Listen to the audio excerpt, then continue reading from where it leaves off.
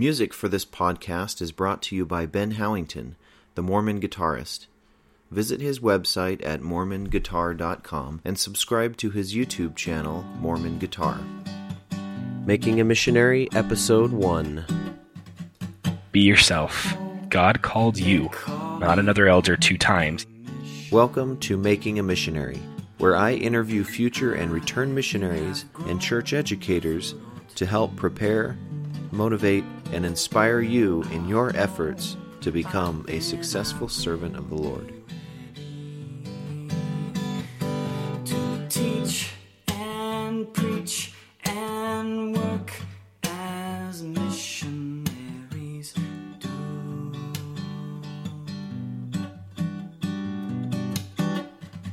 Annyeonghaseyo, future missionaries. This is Jake. I'm here with Kyle. He is actually a return missionary from my mission.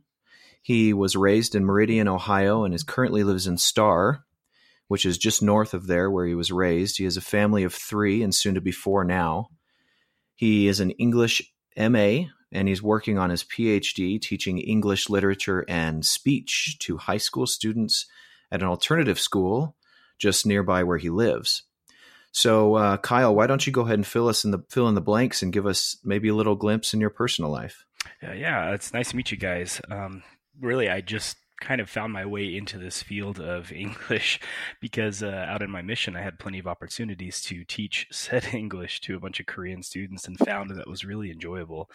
Though I don't necessarily teach kids how to speak from the get-go, I help kids with understanding basically the structure of English, and I didn't realize how crazy our language was until I served. So it kind of directed me into that field and made me realize how much I like this.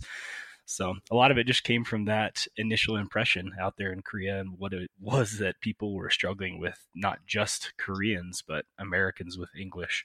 So that drove my ambition, got me through over at BYU, Idaho. I went and did my undergrad there and started my master's over at Boise State and finished at University of Phoenix. Kind of jumped around doing job to job, but now I'm settled with my career and profession and just enjoying teaching. It's actually pretty fascinating and a really fun work field. I like it a lot. Cool.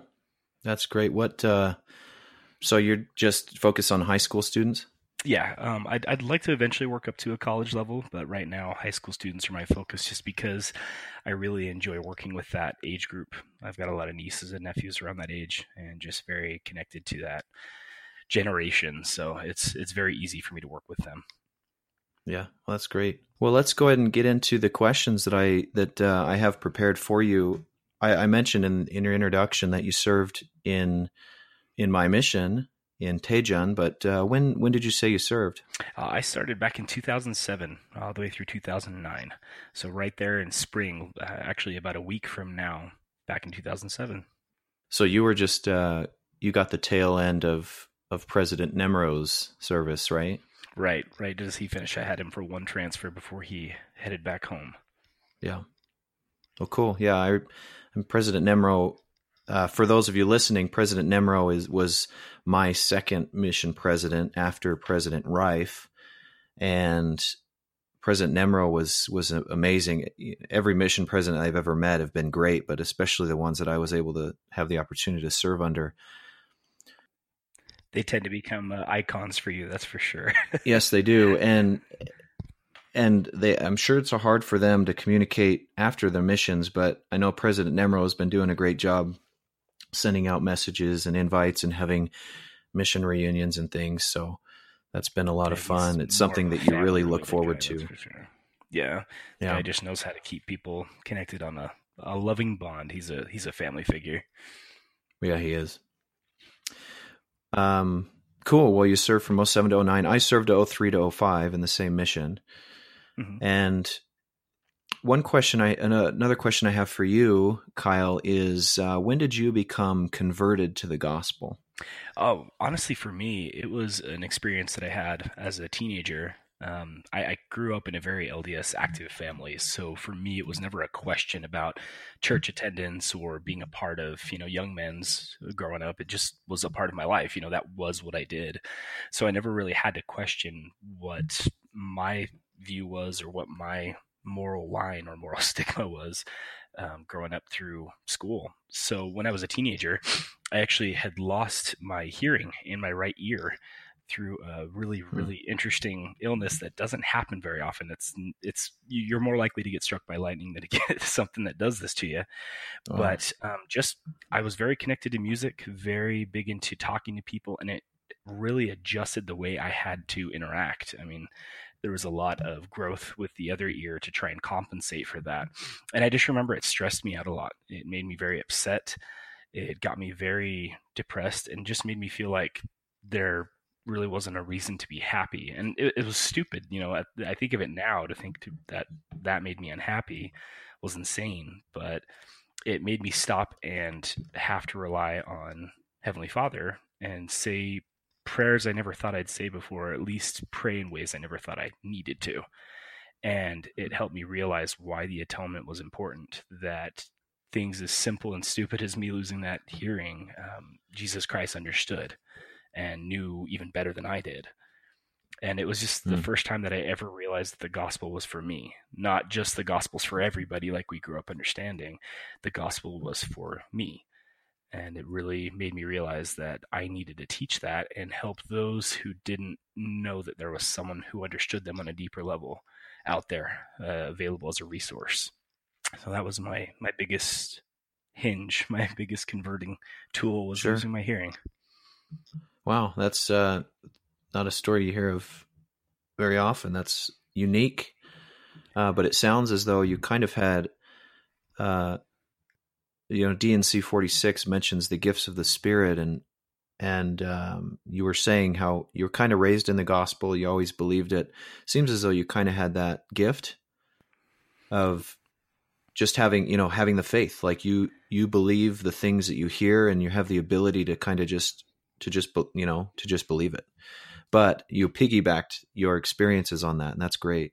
Exactly. And it's interesting because you read the scriptures and always hear about these gifts of the Spirit, and it never really hit me till that point that mine was having faith and never questioning anything. I mean, I never had to. It was never a question of judgment and sitting there to try and decide for myself. It just fit, and it was a comfortable feeling for me to know that the gospel was true.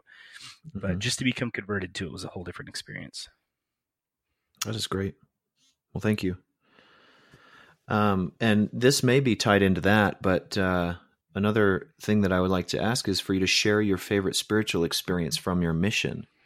Oh, well, that is definitely one of those, you've got an entire dictionary of things that you've done on your mission that stick out. But I thought about this for a while because was really trying to consider what I wanted to share during this podcast. And I don't know if this is something that everybody struggles with, but I never fully understood what Nephi talked about when he mentioned the Spirit was like a burning in the chest, or that it was a feeling in his bosom.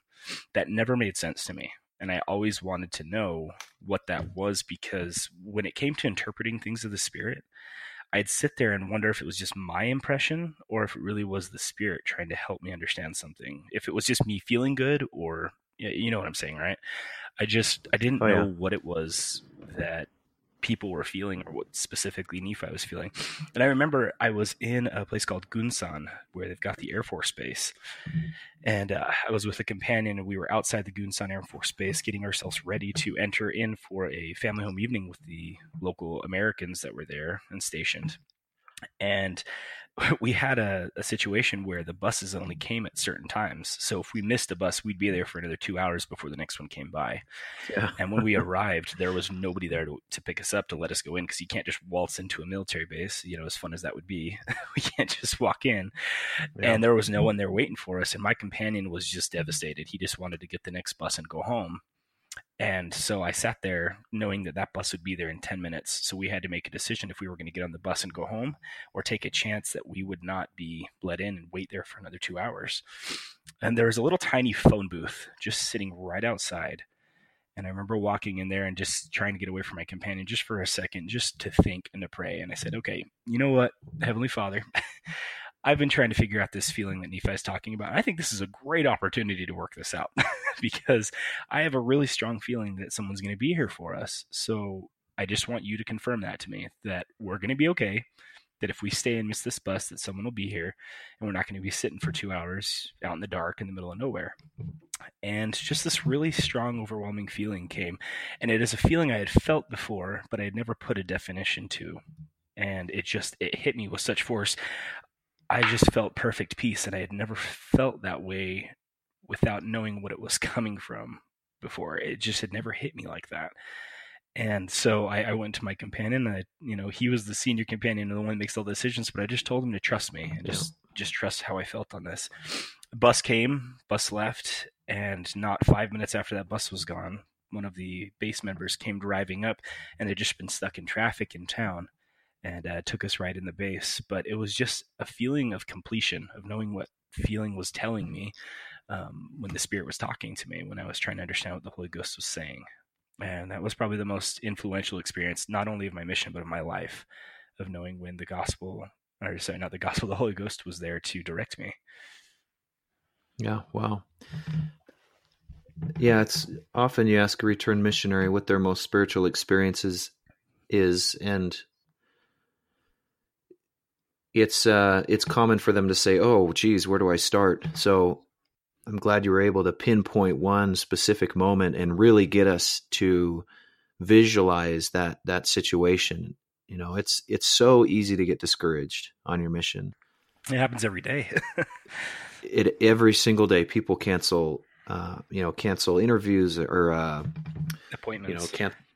Appointments and get rejected constantly. But when you receive just even small answers to your prayers, it really allows you to step back and focus on why you're there on your mission. It's not to make everybody join the church, and not necessarily to have this constant spiritual high, but it is those spiritual highs that allows you to recognize and appreciate all the other ones. That's for sure. And it's amazing what it does to you. It helps you realize how much you've been accompanied by those on the other side. Mm-hmm. I don't think until you get home you realize how many people were next to you spiritually while you're out on the fields, and you think that you're alone sometimes when you're out there. But I think it's just one of those feelings that you fall into to realize how many people are on your side, and those spiritual experiences take you to a whole new high that you can't even imagine. Sure. I mean, just amazing. Well, that's great. So let's kind of delve into the other area of a mission field, and that's discouragement. We touched on that a little bit, but do you have a specific experience from your mission that you can explain in detail as far as what you would call the most discouraging part of your mission, and how did you handle it? Okay. Well, I think every missionary will tell you that they have a companion that they can look back on and they just had a tough time with. I mean, that's just everybody. Yeah, you chuckle now. Everybody's got it. And you just sit there and you laugh. But I had one particular companion that I was with for 3 transfers that I just struggled with on a day-to-day basis. I mean, not even just day-to-day, moment to moment. It was do I strangle him and just get my mission over with? Or do I keep pushing on? And, it was very difficult because I sat there wondering why God was having my time spent with somebody that was so difficult, that was so hard to talk to, hard to work with, and was so stubborn. And it was one of the most reflecting moments of my life to see my own problems, and also helped me prepare for my career now. I mean, I work with alternative kids. They're not exactly the best of the bunch. And a lot of times they act exactly as my companion did, and it taught me so many wonderful things. But I mean, we're talking, I could not get him to want to go tract. He didn't want to help me with my language. He didn't want to engage in the work the way that I envisioned missionary work. I had been out for, I think, 7 months. And so being put with him, I was still trying to get my feet underneath me. And I felt like I was trying to help him do the same thing. And he'd been out. He was your senior. He was your senior. Yeah. Right. And that was it was so rough because you felt like he was supposed to be the one helping you.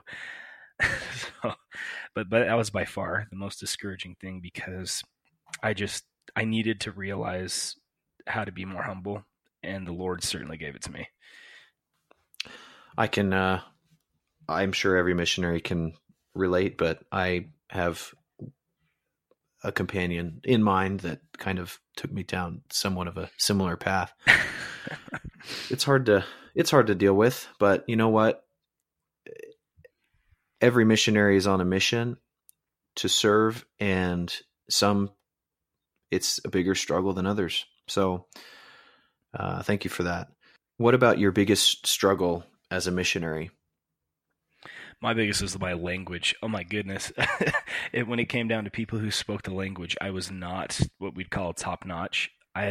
For some reason, learning Korean was so backwards to me. And I had a passion for English before, so I was very stuck on the English structure. So speaking was not my MO to be the one to come up with new vocabulary while you're out there. I know that just came off. I just felt so trapped, and it's just, I've never been so restricted before, and I'm a very social person. I love to talk to people, and to feel like that part was cut out of my life was the most difficult, isolating experience that I've ever had, because you literally are blocked off from communication other than your hands and your facial movements that you can do. They don't really get what you're saying, and that was hard. That was really hard.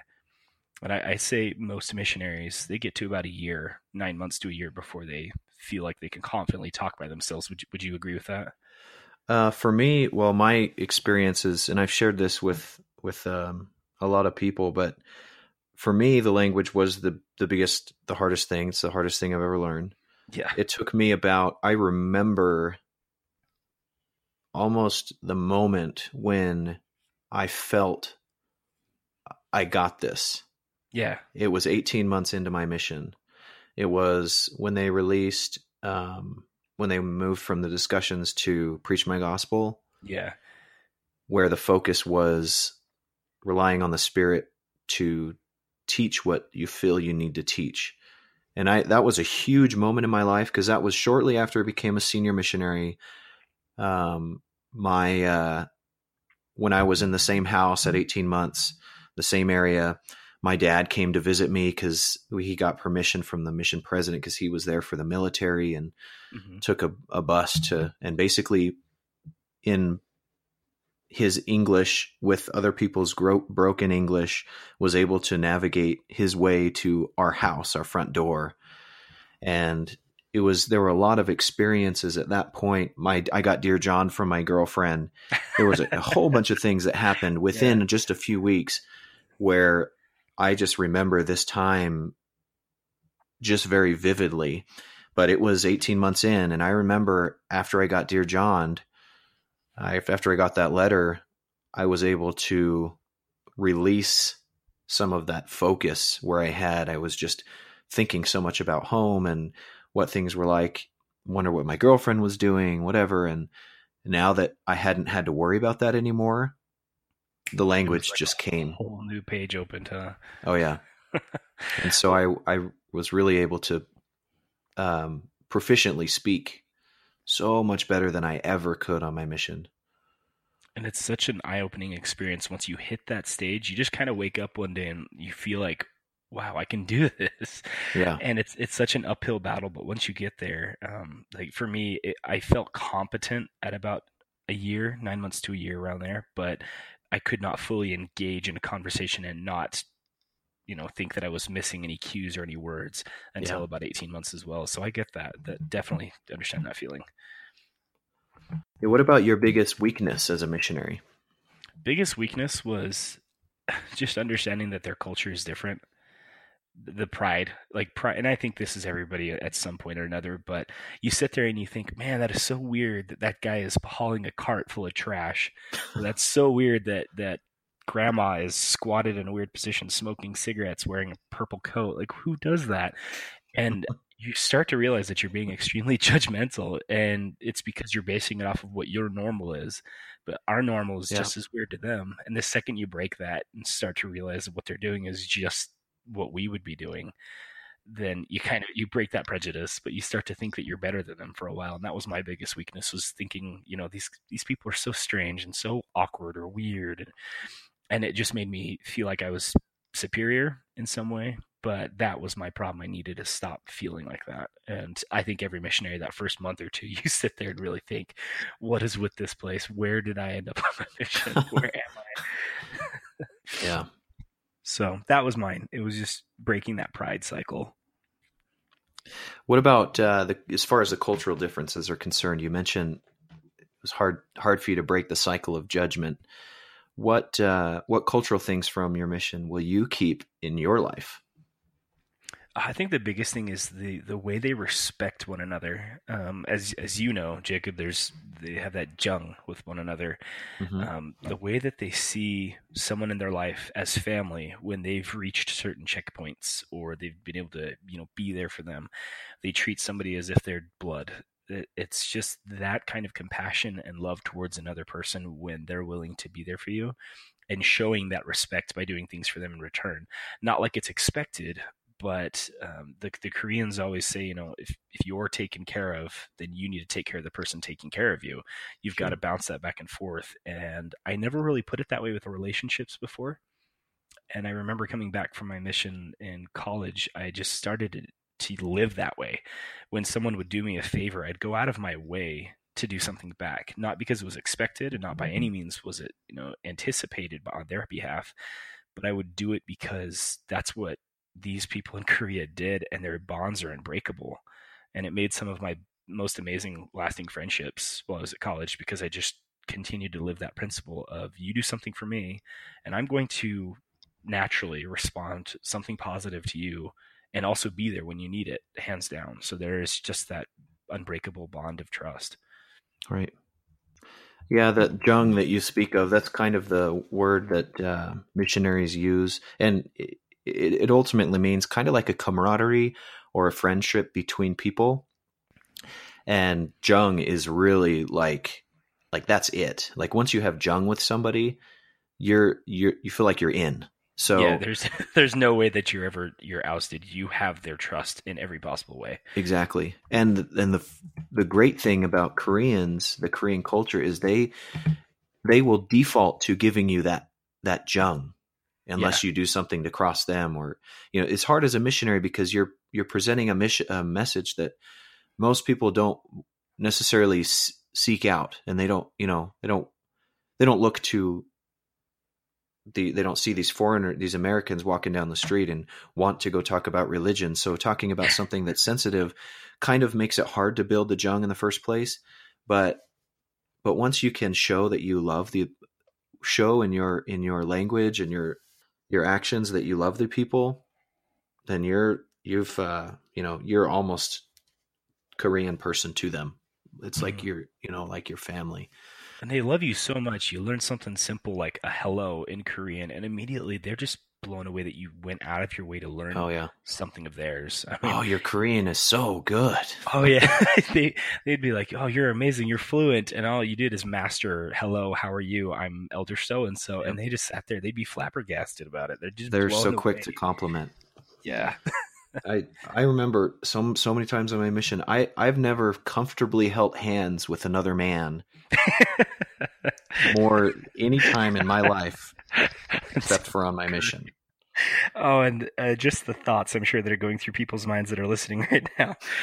They're very affectionate people, and it's not because they mean it the way we do. That is for sure. They're very trusting physically, and it's not that they're trying to get physical attention, but to hold someone's hand, male or female, friend or married spouse, whatever. They trust, and that's their way of showing that I respect you. And it's so eye-opening to see how the world works with physical touch, because we have our bubbles. We have our very protective bubbles in the U.S. That gets broken, and it's a warning to all of you guys listening: do not hold tight to that bubble, because it's going to be burst a little bit more there. Yep. Yeah, I remember sitting with an investigator or a member in church, and we're sitting at the pew, and they're just like running their fingers through the hair on my arms, just so fascinated that I have that, because like monkeys to them. Yeah. And so, but they're just, they'll touch and they're feely, and it's great once you can get past any barriers that you have with a personal bubble. Then you can really let that jung, just kind of just work. That's flow great. in. Yeah. Yeah. And I think that that first experience every missionary has at the bathhouses, that kind of breaks that open for them to realize this is going to be a very exposed mission. You are not Oh yeah. in your personal space for the next 2 years. Yeah. The Mogyok Tong. That's Oh, a they're just so fantastic. I public miss those. bathhouse. They're great. They're fantastic. I mean, if we could pull that off here without the strange people in the United States, I'd be down with it. Yeah. I don't see that happening, but Nope. I'm glad that I was able to experience it somewhere else. Right? What is the weirdest culturally different thing you ate or did on your mission? Oh man. This is almost like the spiritual experience question. Where do I begin? But that is easily in that same place, Gunsan, that I was at. I had live squid. That was unique. And I'm not just talking like it was, we cut it up. You have a live squid in your plate and you eat it. It's that you don't sit there and cook it. You don't cut it up. You just put it in your mouth and start chewing. And that was by far one of the coolest, but craziest and most disgusting experiences of my life. And yeah, that was the weirdest, along with some of the strange traditions they have with fish. Because anytime you eat a fish, it's you don't just eat the meat, you eat everything that's not bone. Even sometimes some of the bone. It's just The eyeballs, everything. Yeah, the brain, the side of the head, the skin, the fins, oh my gosh. Yeah. I don't miss that part so much. But that was by far the weirdest. I don't think anybody gets through their mission without that one. The thing that's important is you guys who are listening, when you go there, you got to respect that sometimes someone's giving you all they've got. So it may not be the most delicious thing, but these people, there's not a lot of wealthy people, especially in Daejeon, in that area. So when they present you something that they've prepared, you eat it. You don't question and say, that's not my thing. And obviously don't push yourself if you're going to make yourself sick. But you got to open up and realize that some people are giving you all they have. So show them that respect they deserve. Yeah. Because in Korea, the culture is such that when you want to get to know somebody, when you know somebody well, or when you're doing anything with other people, over a meal is almost always the best place to do it in order to gain that relationship with them, because they love to share their culture, especially with Americans, people that are not used to their culture. They love to share their food, and if you can embrace that and eat the food that they prepare for you, whatever it is, then that shows that you really, really respect them. Oh, they love it. They just love looking at you when you're eating tons of rice, and they just get blown away that American is eating their food, like at their table. Mm-hmm. They get so giddy and excited. Yeah. Yeah, they love it. So what experience about your mission do you miss the most? Oh, man. I honestly miss the spiritual connection. Not just with my companion or with the mission itself, but just with me. I feel like while I was out there, once you get past a certain point, you are on the ball. You are constantly going, and it's from sun up to sundown. You have a purpose every day. And it's not that I don't have that here, but it's so divided from work to family to myself to church. I have so much more stress on dividing my focus, where there it was just 2 years that I got to focus on what mattered most. I didn't have to pay my bills, out of my own pocket necessarily. I didn't have to worry about where I was going to get my next meal. I didn't have to focus on paying rent or dealing with school, dealing with a family. Not that those things are bad. I just, for 2 years straight, I did not have to focus on anything other than developing myself spiritually and making sure that others saw that. And it was just so empowering. You realize seriously what capabilities you have to the levels of achievement you can reach. They're just endless. And until you hit that high, you don't see what you're capable of as a spirit and as a son of God. Thank you. What is your biggest strength that helped you as a missionary? Okay, so this is extremely important. I'm going to share this, and I hope anybody listening does not ignore this one tip, but you got to learn to laugh. And that's my biggest thing is I know how to laugh at myself. I've done everything from horrible stuff at school to things on my mission that I don't regret, but I did and probably shouldn't have. But learning to laugh has helped me get through awkward and embarrassing situations. And you're going to have them. You will have embarrassing situations, and it helps people be able to breathe a little bit, including yourself. But that's my biggest strength. I remember specifically in one area, I was with another companionship. We were just going to go out in the street proselyte. We were just going to go out and just share the word and just have some fun. And while we were walking, I'm a taller guy. I mean, I'm 6'3", and that's a giant in any Asian country. Stand out. They had low-hanging signs. Yeah. They have low-hanging signs, and I remember walking right into one, and it cut my head right open. I mean, it just slit the top of my scalp. Ooh. And I was with 3 other elders, and I mean, it was an old rusty sign, and I sat there, and I'm like, this is it. I'm going to die. I'm going to get tetanus, and I'm going to die right here in this tiny little town. And I think it was Kim Jae. Yeah, that's the name of the place, Kim Jae. And so we go to the doctors, and the entire time the other 3 elders are freaking out, but I just couldn't stop laughing. And it might have been the blunt force trauma to the head, but I was laughing so hard because I was tall in a short country, and I hit my head on a sign of all things. And each one of my companions, the guys there, they were all 5'6", 5'7", so I stuck out. But each one of them had walked under that exact same sign, and I just looked at their feet while I was walking and just hit my head, and I could not stop laughing. So I found that helped me in so many situations, even that difficult companion. I would find things to laugh at, even things that he'd, get upset over. I just chuckle over. You have to. And that was my gift, I guess, was being able to laugh, especially when I messed up on language. But you just learn to smile and nod as it comes. Wow. Yeah, positivity is best. It's definitely, being negative definitely hinders your ability to progress in any way. As soon as you're positive, you're immediately able to think of a solution to whatever problem there is. But being able to laugh definitely makes it easier to be around. That's for sure. Yeah, I find it really interesting, but I'm sure you had the same experience too. Those missionaries who are grumpy just don't have a good time. Yeah. So let's go back a little bit to the preparation for your mission. What has been, and this may have changed, but what is your favorite scripture? My favorite scripture is 2 Nephi 31:3. And I'll explain why, but it says, "For my soul delighteth in plainness. For after this manner doth the Lord God work among the children of men. For the Lord God giveth light unto the understanding. For he speaketh unto men according to their language, unto their understanding." Struggling with the language, I had to be very clear with the simple things to try and get my point across, and sometimes it required being very creative.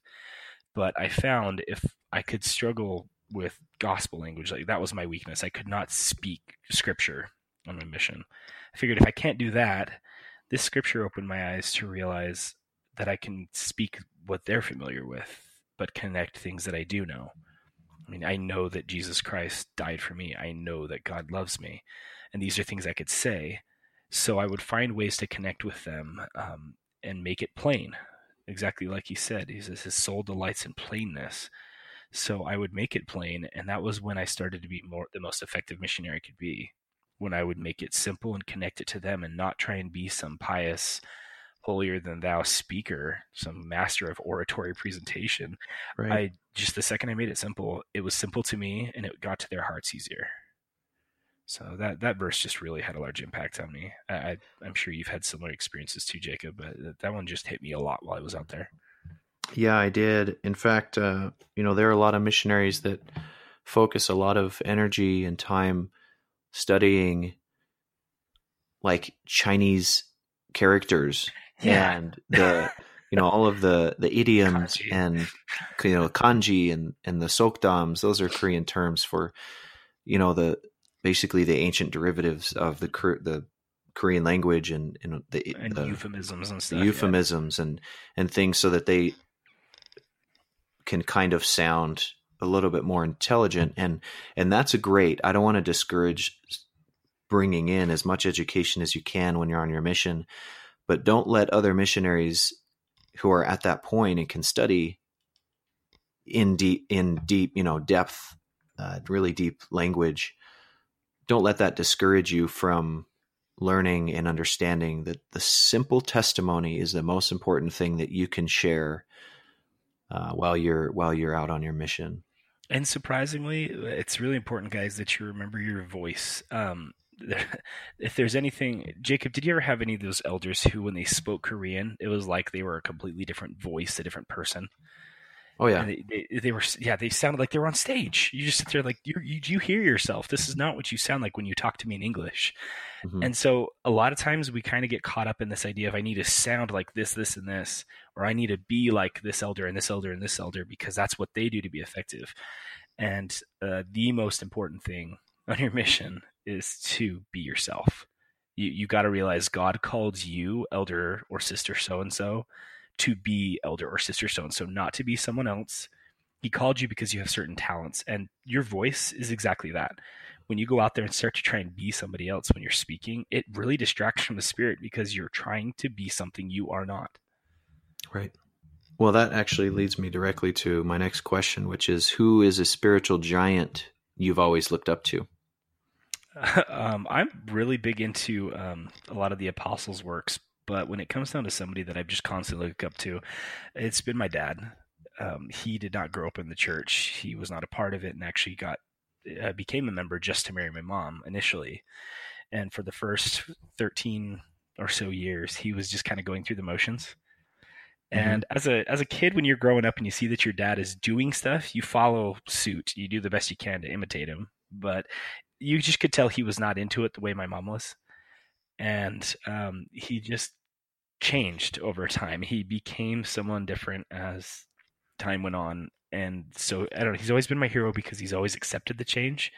He's always been able to accept spiritual growth. And I've never met somebody who's had more difficult callings in my life, but he's gone everything from it's just been stacked one on top of the other, from teaching Sunday school to working in the high council to working with the stake presidency to being a bishop. It just constantly stacks on top. And he always takes it in stride. I've never met somebody who takes it without complaint the way my dad does.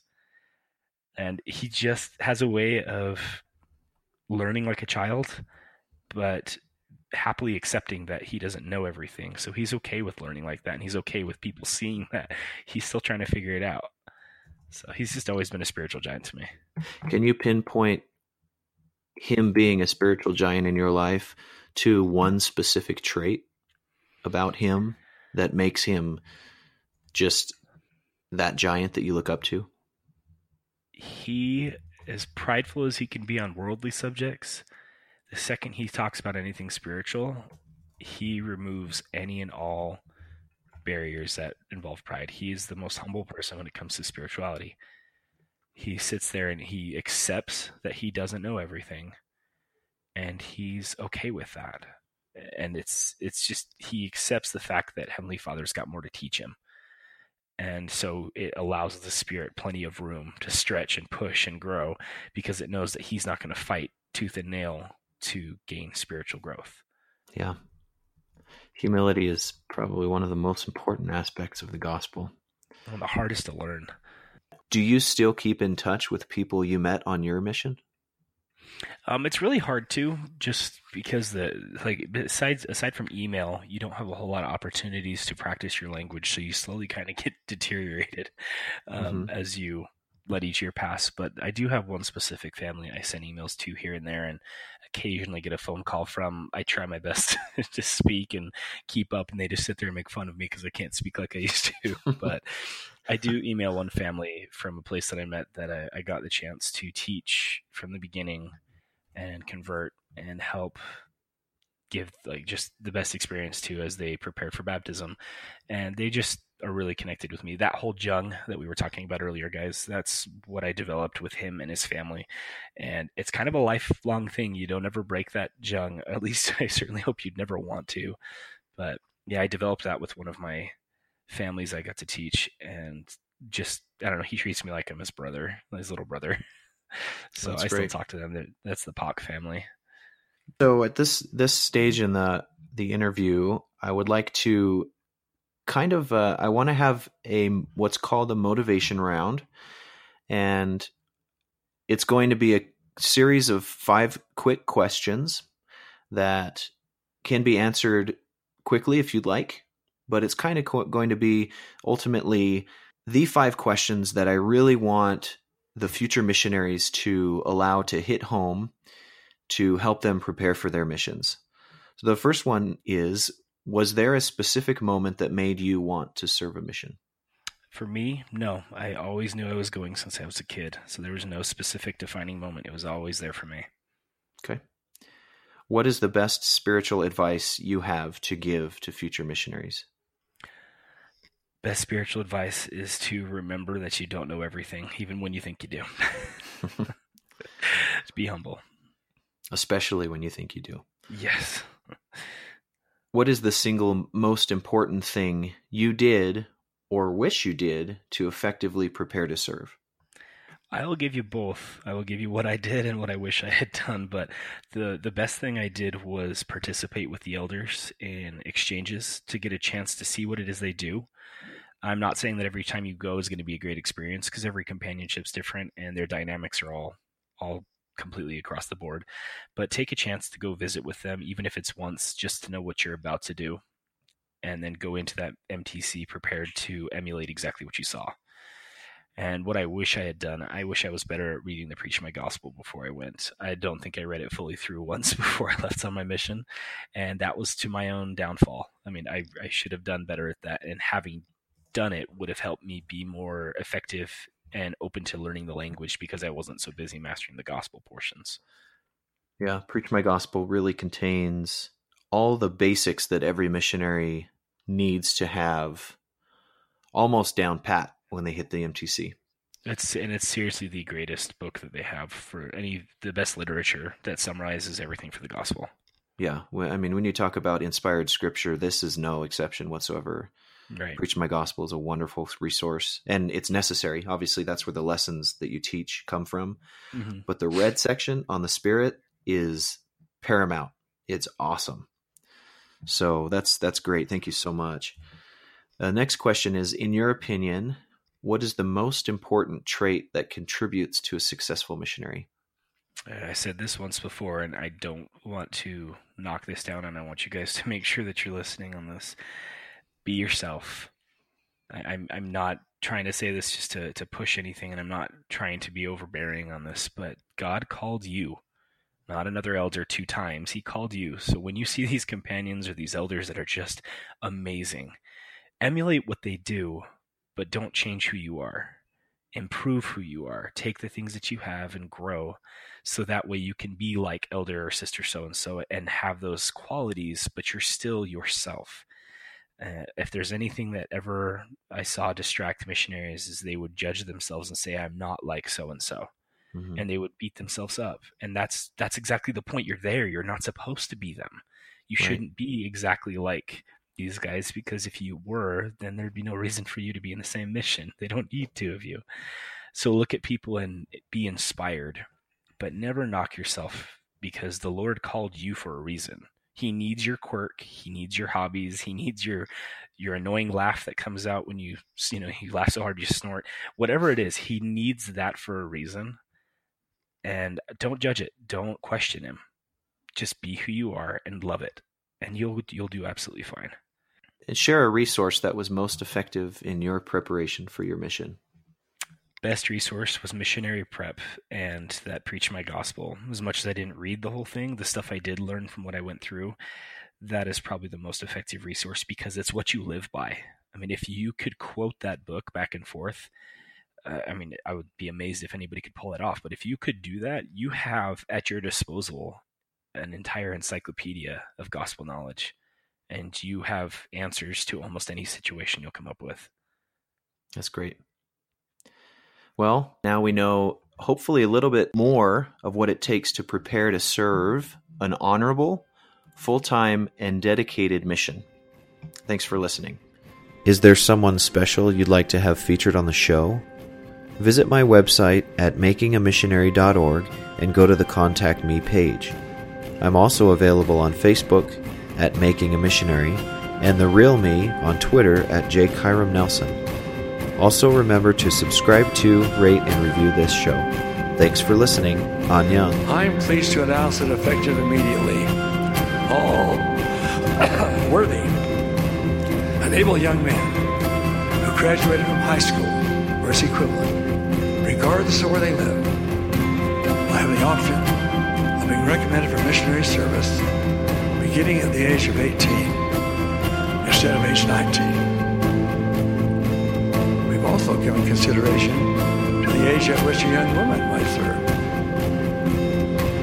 Today, I'm pleased to announce that able, worthy young women who have the desire to serve may be recommended for missionary service beginning at age 19 instead of age 21.